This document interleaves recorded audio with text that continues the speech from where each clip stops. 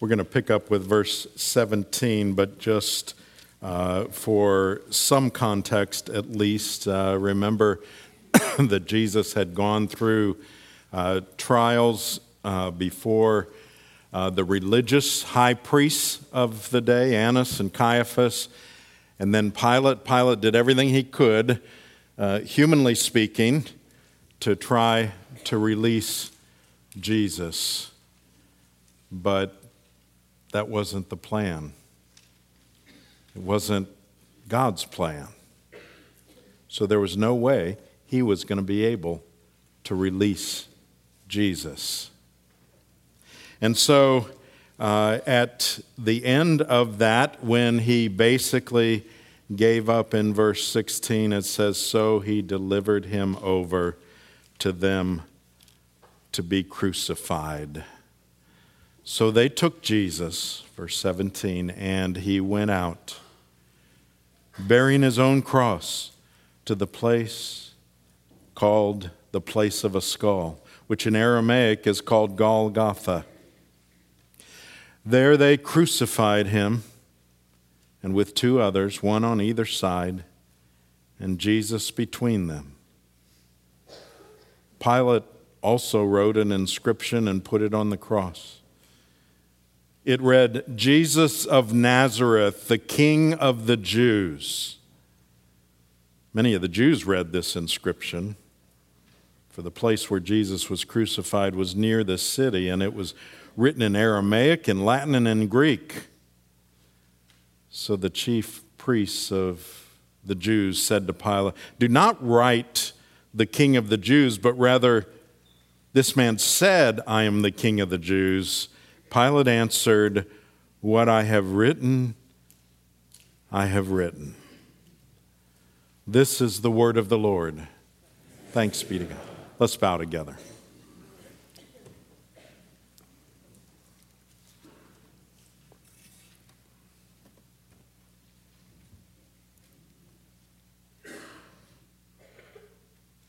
Lord, we have just sung of you on the throne.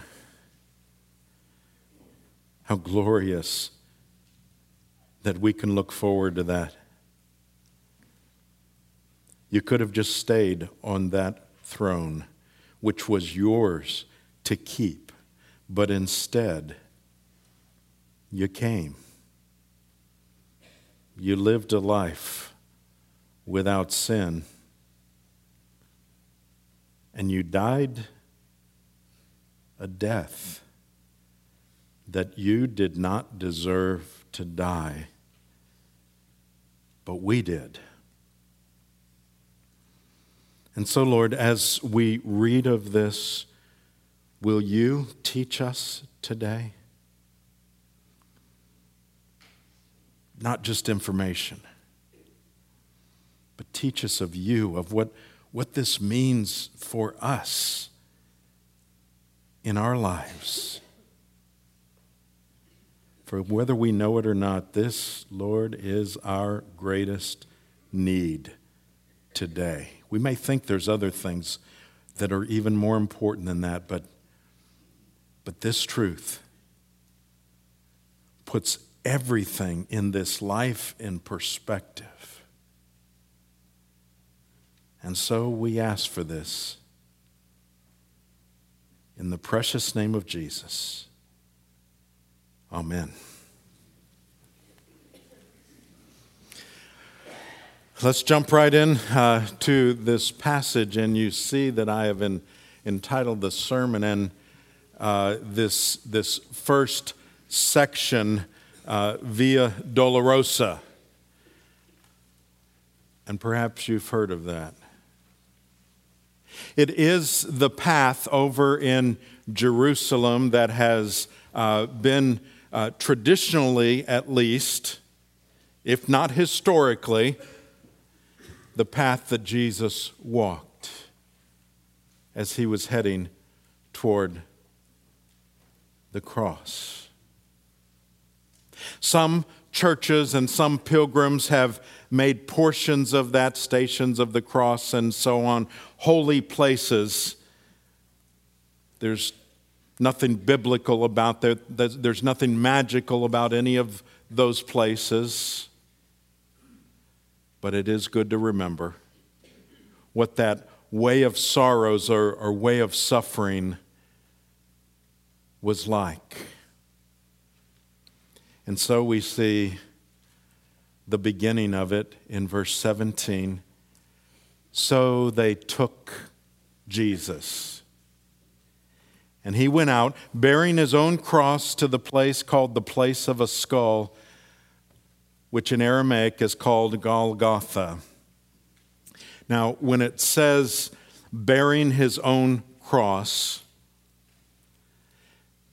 we may have the picture of Jesus under a cross like the one we have before us. But that's not really an accurate picture. Ultimately, it was a cross in that or a similar shape that he was crucified on. But what would take place in crucifixions is when there was one that was going to happen, and in this case there were three that were going to take place, they would implant the vertical pole wherever that was going to be.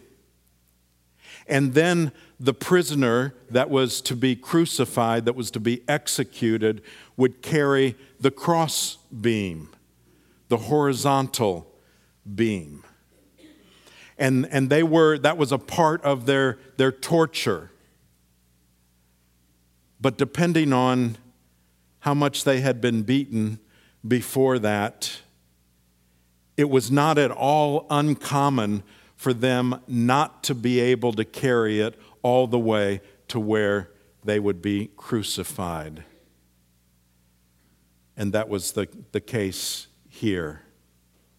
And so they would recruit someone to carry it. The other Gospels tell us that Simon of Cyrene, a bystander, was commanded by the soldiers to pick it up and carry it for Jesus to Golgotha. Now, that word Golgotha was the Aramaic word, and I was thinking about this. I meant to ask Mark, and I'll ask him later. Since I put him on the spot here, I won't ask him now. But I don't really remember hymns where we sing about Golgotha. There may be some anthems, but usually in our hymns, the term that's used is Calvary. And we often hear that. So where'd that come from? Well, Calvary is actually from the Latin word, from the Vulgate translation of the Bible. I know this sounds complicated, it's not. But it's the Latin word for Golgotha. So it's interchangeable. If we sing about Calvary, we are singing about what this passage is talking about Golgotha. So where was Golgotha? It says it's also called the place of the skull. Here are the only things really that we're pretty certain of from the Gospels. That the place of the crucifixion was outside of the city. That, by the way, fulfilled prophecy and foreshadowing from the Old Testament. But it was also near the city. We see in the passage that we read today, and in the sense that a lot of people would go by and gaze, and that was how they did crucifixions. They did them not just for punishment for the one being executed, but as an example, so others would see them and it would, in their view, deter them from wanting to ever be in that position. So they would put it in a very public place. So it would be near the city, probably from the Gospels on some kind of a cone-shaped rock or raised thing, probably not a mountain, as we sometimes think of Mount Calvary. But it was also near the Lord's sepulcher, as we'll read down in in 1941, chapter 19, verse 41. It says, "Now in the place where he was crucified there was a garden, and in the garden a new tomb in which no one had yet been laid."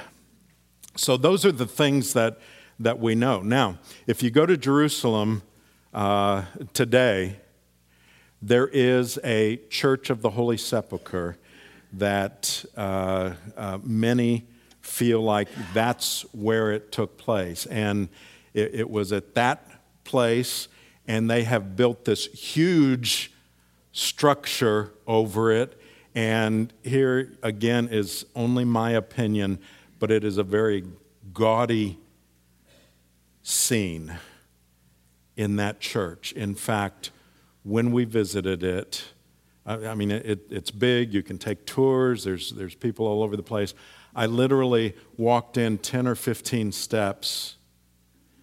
I looked around, and with the press of the people, with people kissing the floor where they thought the cross was, kissing icons, worshiping in various ways, many of them superstitious.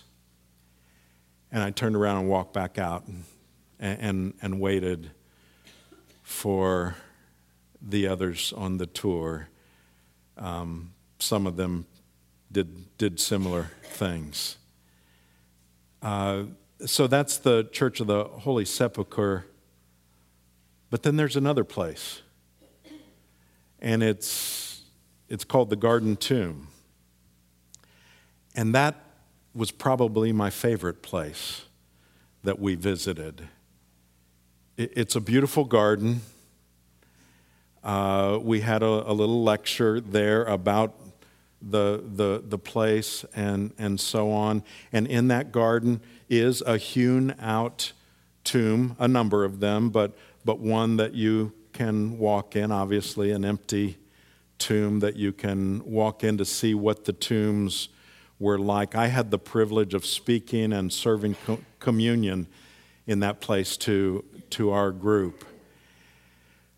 Next to it, actually where we sat to hear the lecture, you could look over and you could see a rock that you could imagine might have looked like a skull to some, certainly from a distance. And it would have fit with the other things. Now, which is the authentic place? We don't know. And it could have been another place that we don't know at all. And that's not even the point. Here we read, "There they crucified him,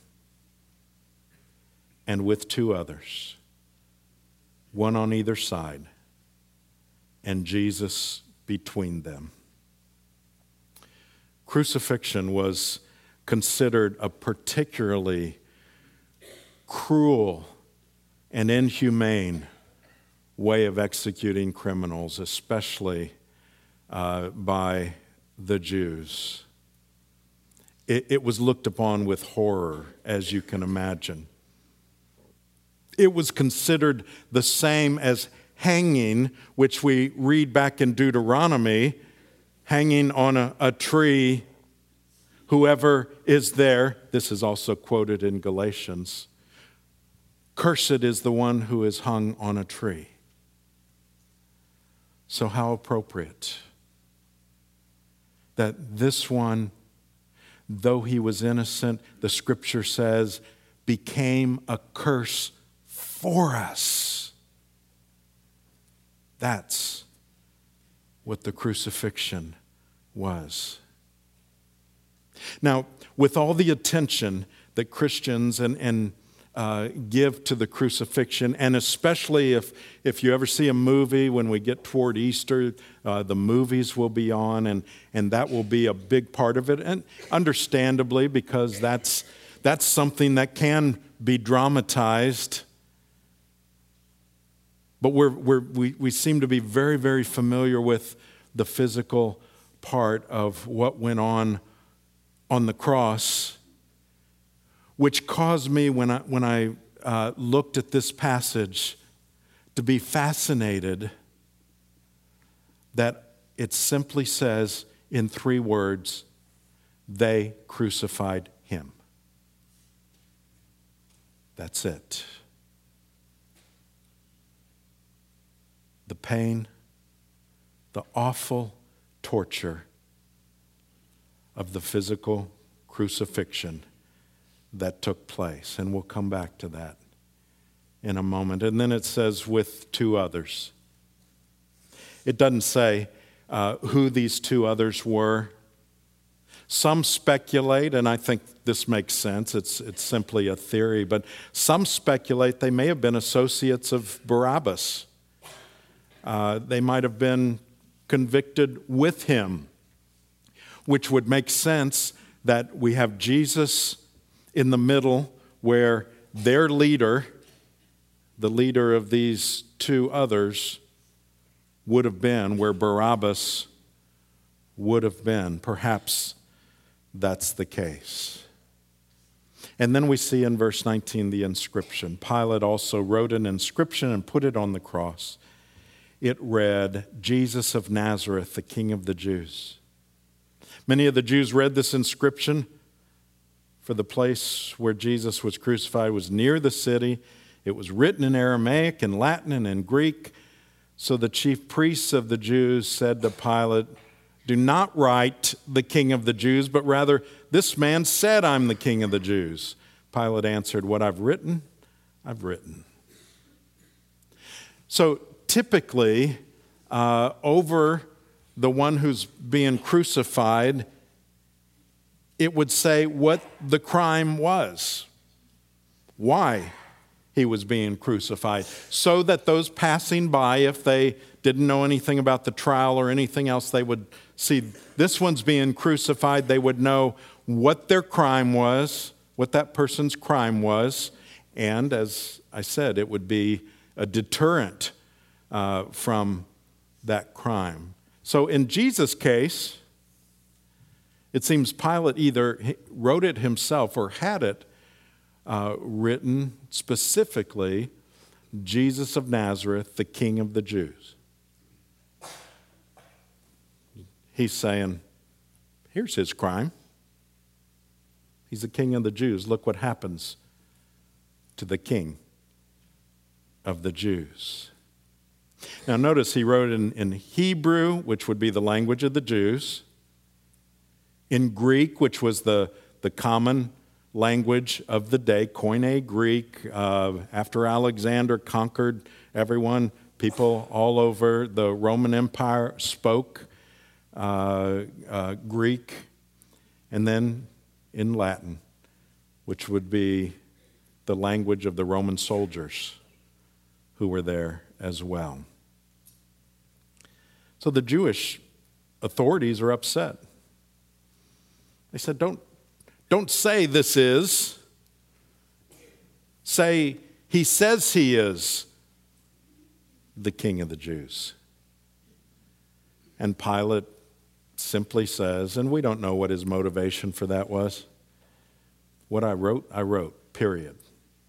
That's what's going to stay there.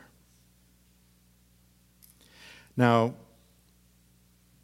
our passage, I want us to go back and drill a little deeper on a couple of things that really, frankly, are barely mentioned here in John, but to get a fuller picture, we look at the other Gospels. And the first thing is the 2 that he was crucified between. If we look over in Luke chapter 23, we can see more about them. It says this, 2 others in Luke 23, verse 32. 2 others who were criminals were led away to be put to death with him. And when they came to the place that's called the Skull, there they crucified him and the criminals, one on his right and one on his left. Now, here's what happened according to Luke. We see the first thief, verse 39 of Luke 23. One of the criminals who were hanged railed at him, saying, "Are you not the Christ?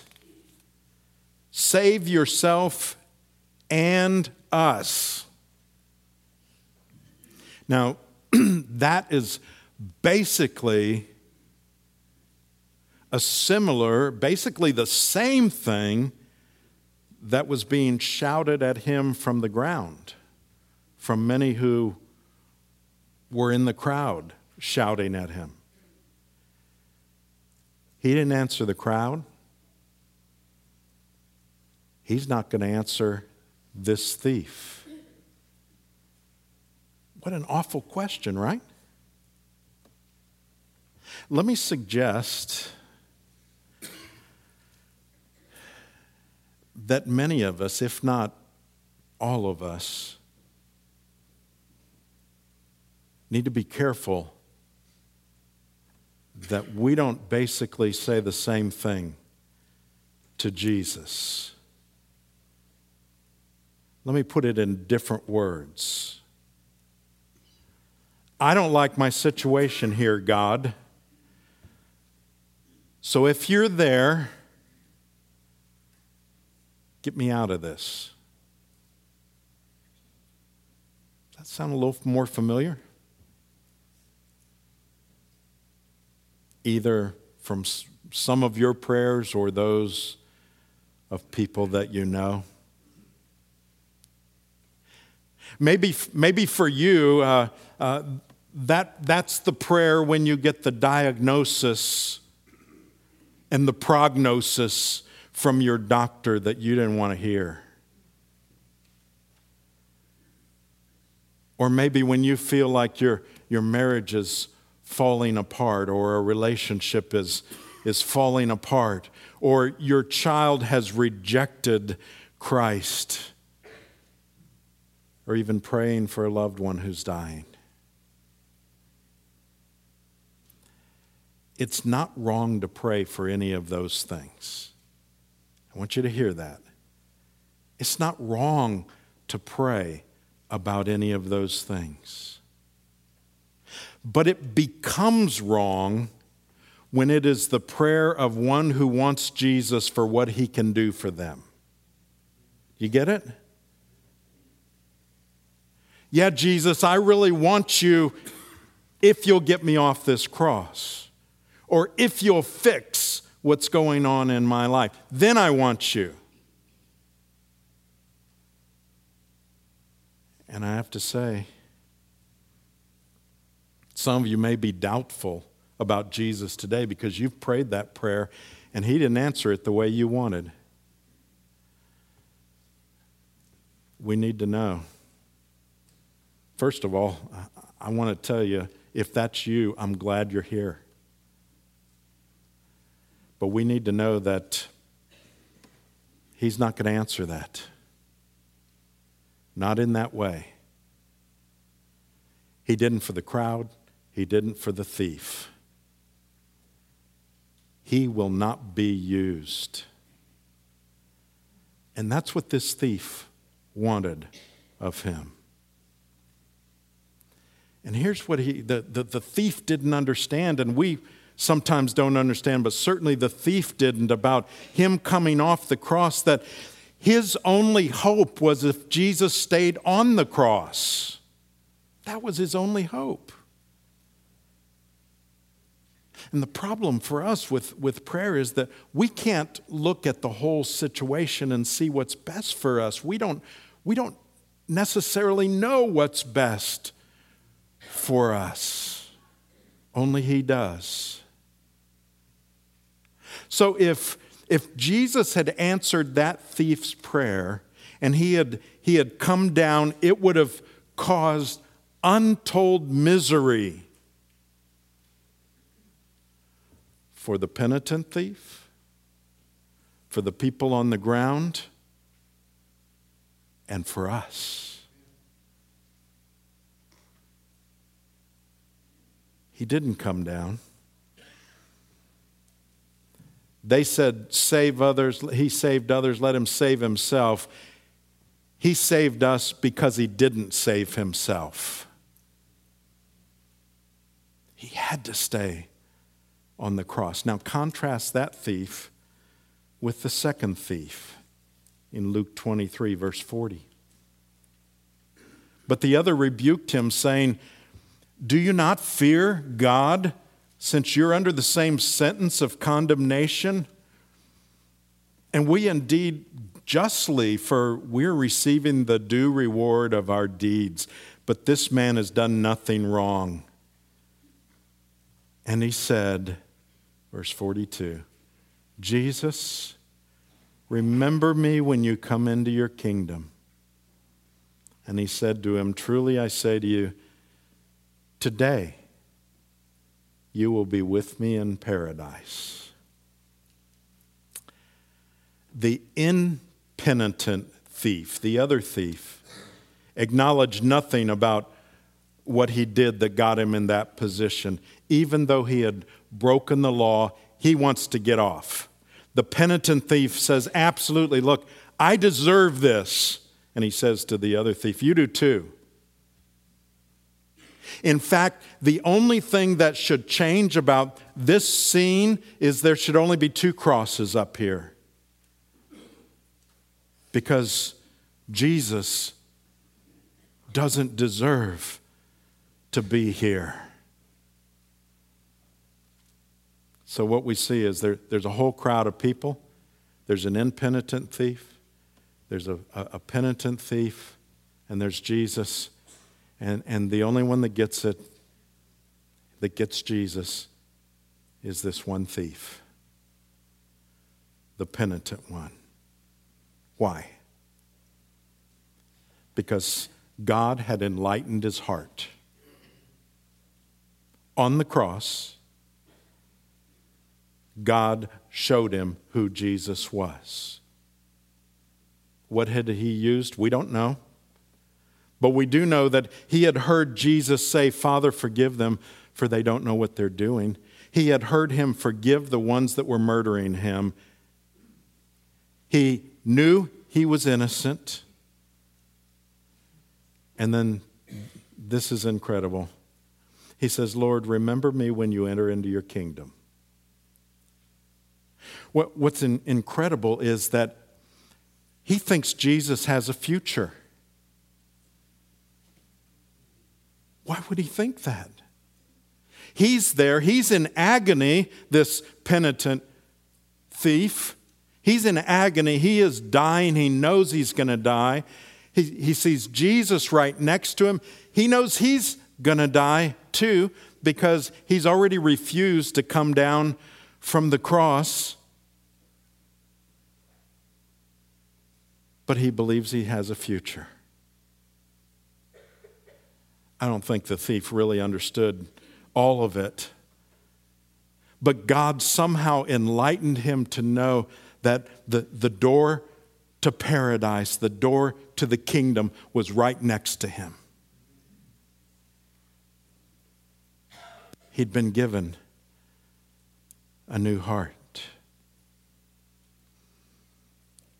And he understood that his only hope was to admit he couldn't save himself.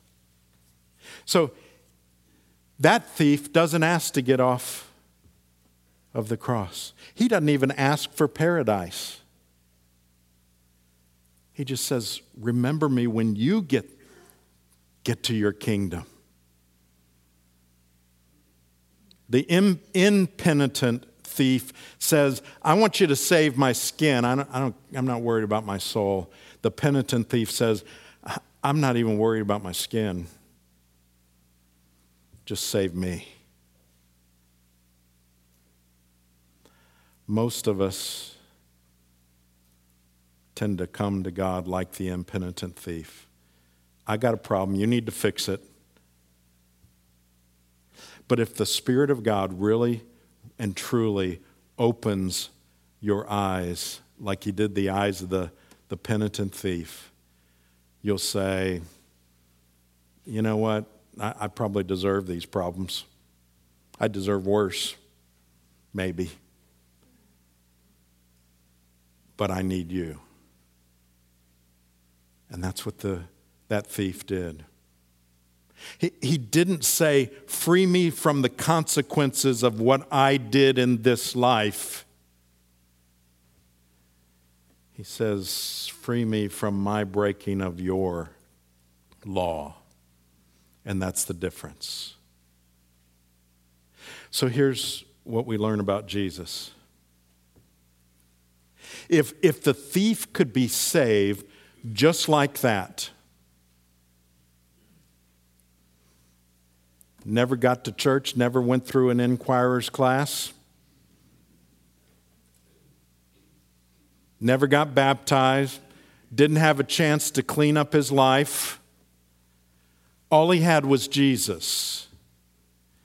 If he could be saved without all that other, so can you. Whatever you have done, whatever your life has looked like, you can come to Jesus. Jesus is on the cross. We see the suffering. But I want us to understand this, that the physical suffering on the cross was awful. It was horrendous. It was inhumane. And we should never forget it. We should never get used to it. I noticed today, even in hymns we sing, you can talk about Jesus the crucified and just almost skim right over it if you don't notice. We should never forget the physical agony he went through. But we need to understand that Jesus' greatest pain was not physical. His greatest pain was the wrath of his Father that was poured out on him on the cross for that thief, for those who have gone before him, who were looking forward to a Messiah, and for all of those who would trust in Christ alone down through the centuries, and for we in this room who are trusting in him alone. That's why he was on the cross. And his greatest pain was that he suffered the pain of hell for eternity for us on that cross.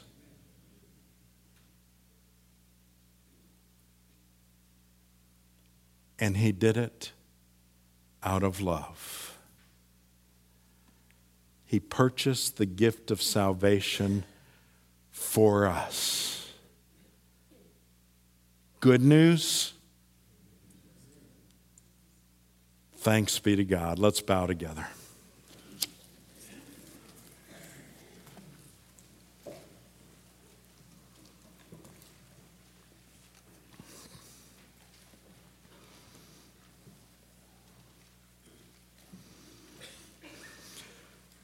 Jesus the crucified, we thank you that when you could have taken yourself off of that cross, when you could have turned away at any point, when you could have not even come to this world, you chose to do all of those things out of love for us. On that cross, you knew us by name. Thank you, Lord. We praise you. Amen.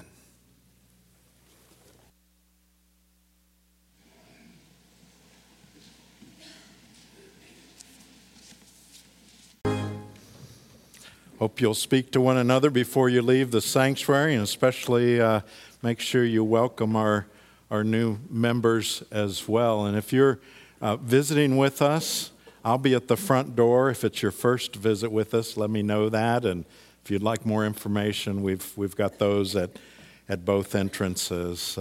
So children of the living God, will you reach out and receive the Lord's benediction? And now may the peace of Christ, he who died, he who lives, he who is before the Father for us, may it rest in your hearts forever. And God's people said, Amen.